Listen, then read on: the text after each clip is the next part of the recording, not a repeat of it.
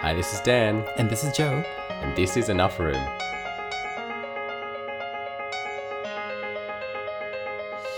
And we're back like a boomerang.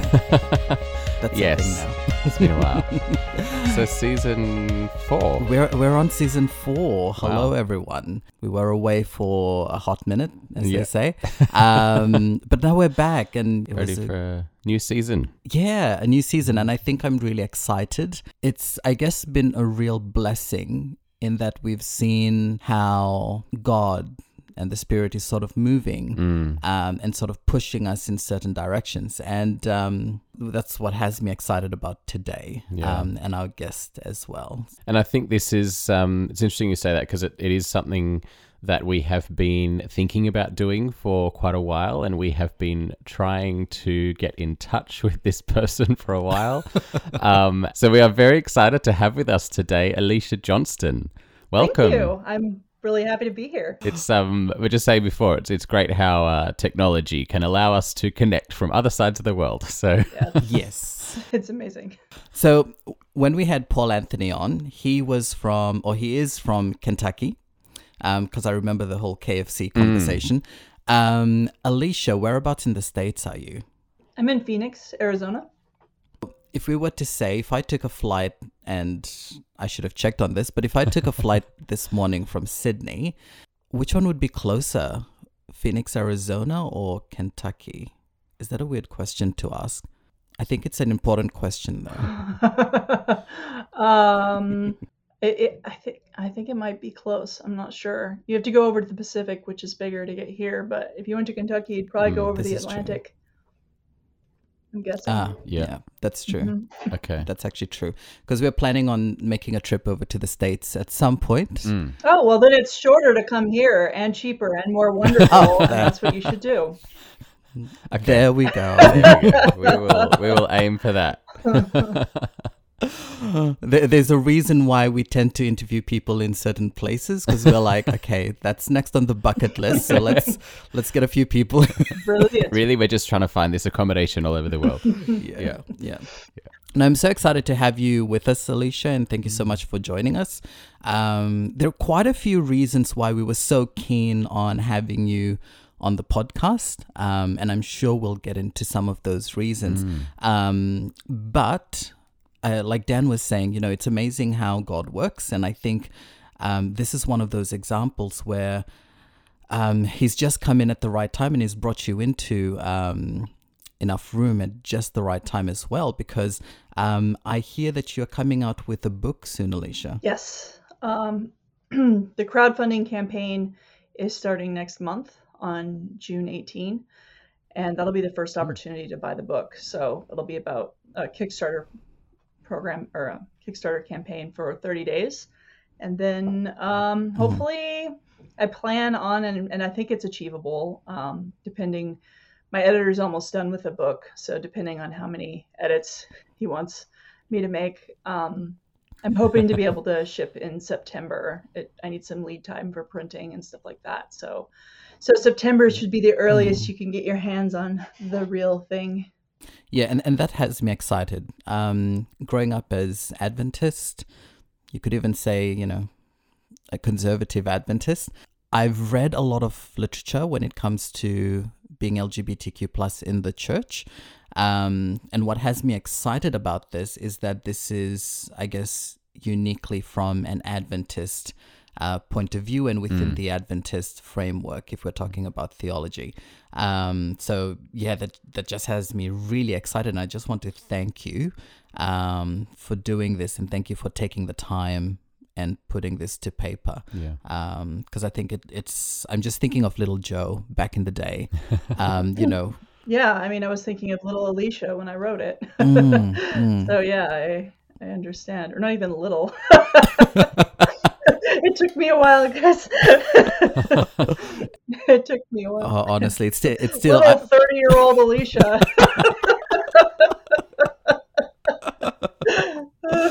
oh dear. And that's probably a good place to start. Tell us a bit more about Alicia. We want to know who Alicia is. Has she always been Christian? Has she always been Adventist? How did you get into this world?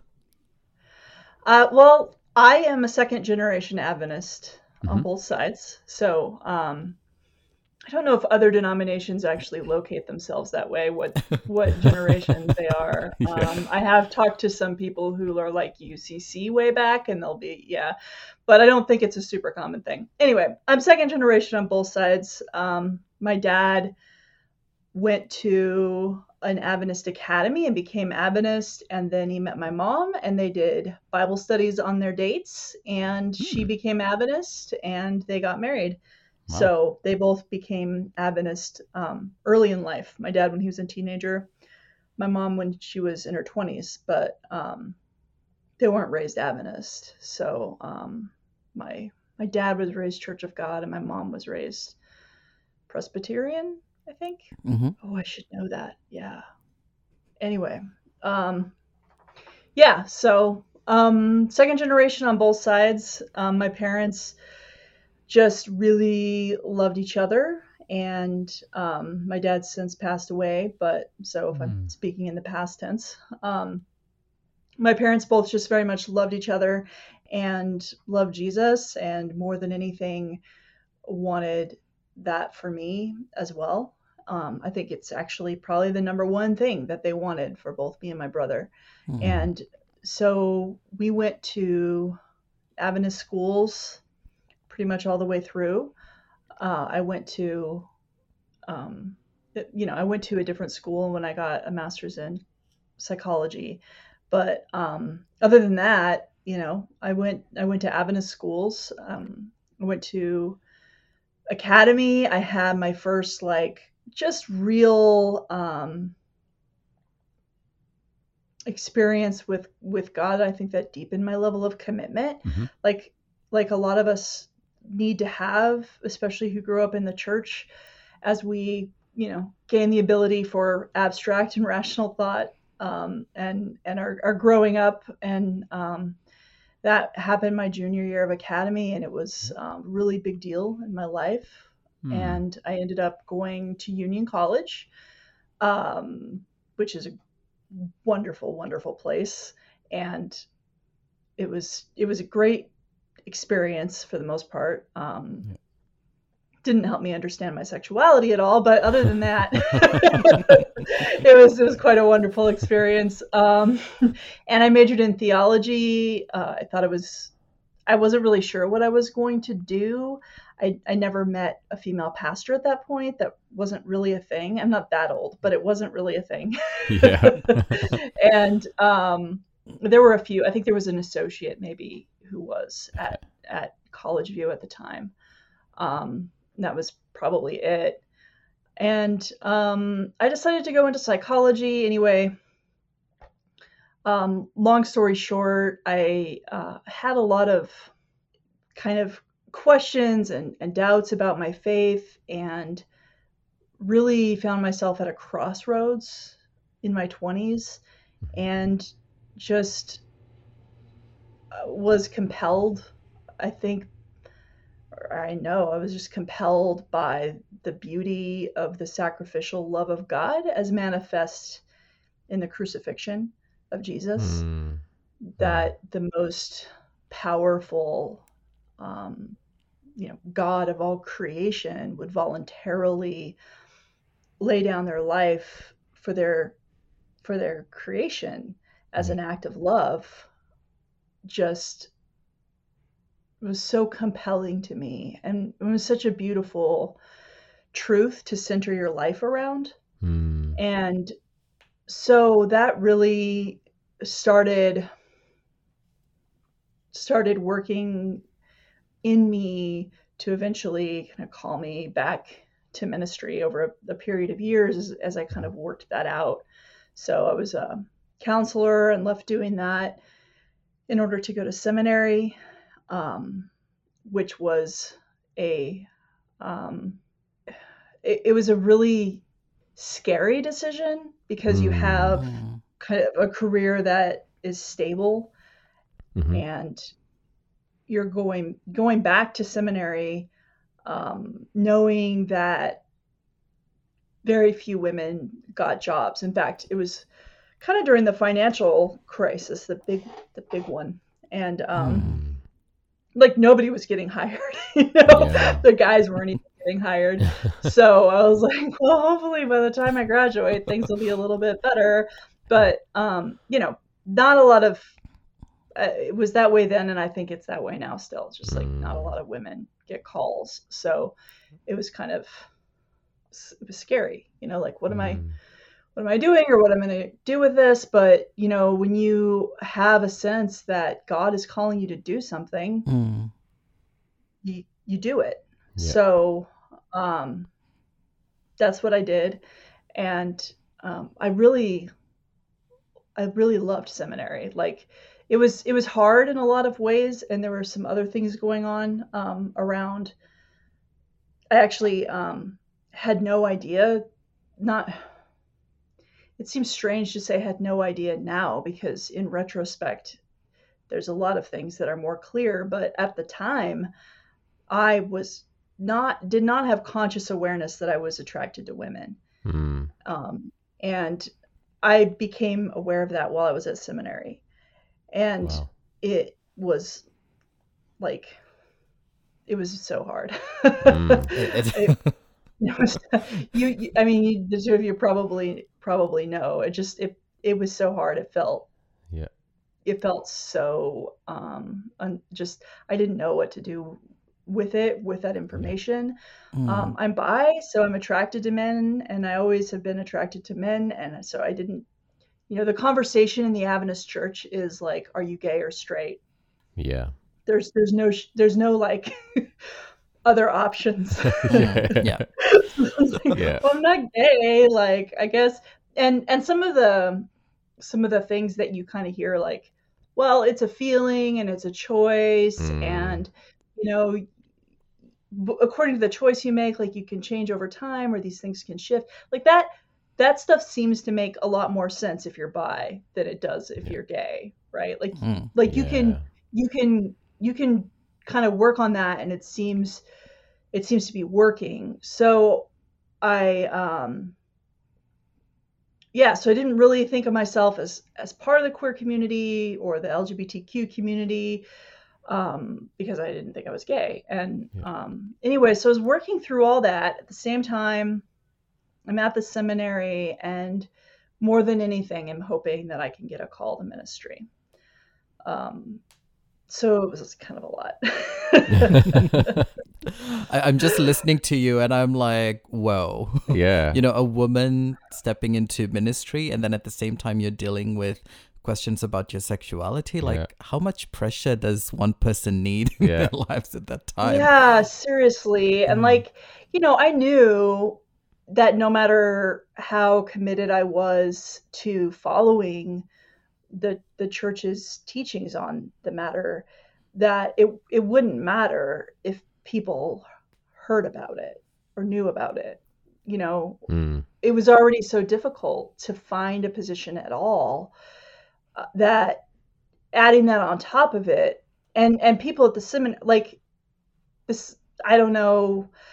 I really hope things are better now. I know there are some professors who are much better now, but the understanding at the seminary at the time was just basically, it was usually framed as more of a sex addiction than a sexual orientation. It certainly wasn't thought of or conceptualized as in any way morally similar to being straight, in terms of the behaviors people make. I don't think, I can't recall any references in seminary to LGBTQ people who kind of had stable lives or were making the kinds of decisions that are respected within the church context. Like, it was more of, oh, I had this friend in the 60s, and he went to San Francisco, like literally, and was really into drugs and had lots of sex and got AIDS and came back to God later in life, and now he's dead. Like, you know what I mean? Or it was more like, it was more stuff like that. And there was certainly no understanding of the massive amount of trauma that someone who was gay went through Yeah. in the 60s, 70s, 80s, and 90s, Mm. with most largely as a direct result of things that the church taught, and Mm. just the way that society didn't care when gay men were dying, and so the Yeah. AIDS Yeah. crisis just ravaged. Like there was none of that nuance. It was more of the implication of like, oh well, he sinned, so he got AIDS. Yeah. You know, and which is, oh my gosh, you know. I Yeah. don't want to sort of, and you raise a very important point that I think, you know, people need to just pause for a moment and think about that, because if little Joe is growing up and he's hearing something like that in church or wherever it is, it sort of gives me the impression that, okay, when I grow up, if I'm going to be gay or because I am gay, I am going to live a life of drug addiction, of, you know, promiscuity or whatever it is. And yeah, I don't know if the church understands how, you know, just damaging that sort of rhetoric is, even when they're talking about someone's life, and how they may have gone to San Francisco and, you know, got into drugs, etc.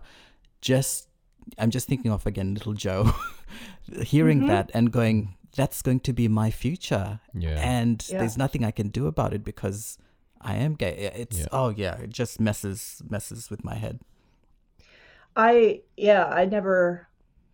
experience growing up wasn't quite like that, but I've heard many gay men tell me that they had that exact same thought growing up in the church. Like, I don't want to be like this. One of my friends says he thought he was a monster because he was gay, you know, and it's just so sad. It's just so sad and unnecessary. It's just the pain we inflict on people when we're afraid and we don't understand them, and we create an enemy. And it's so hard when you're talking about the LGBTQ community, because we are there hearing the conversations and you don't know it.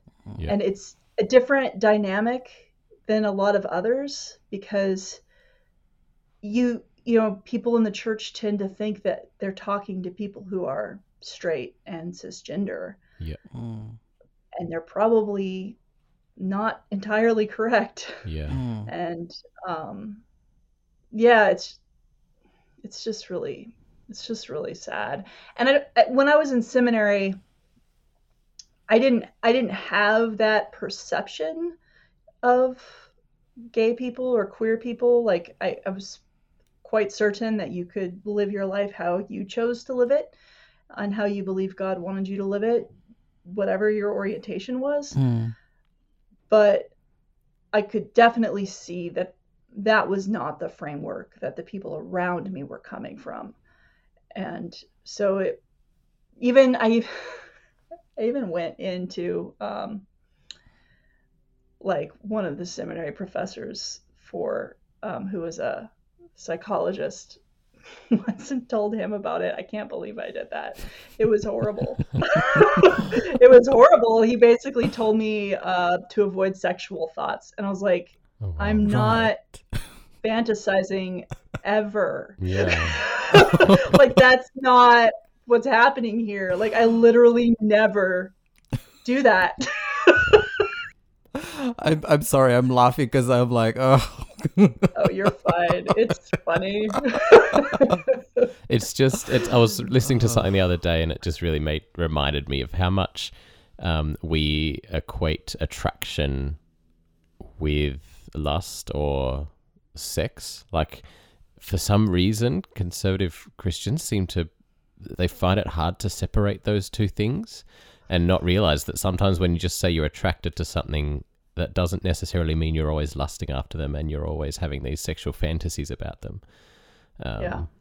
Also, just because I'm gay does not mean that I find everyone attractive in a sexual way, you know? Or attractive in any way. I'm sorry. But just doesn't work that way. It's a lot.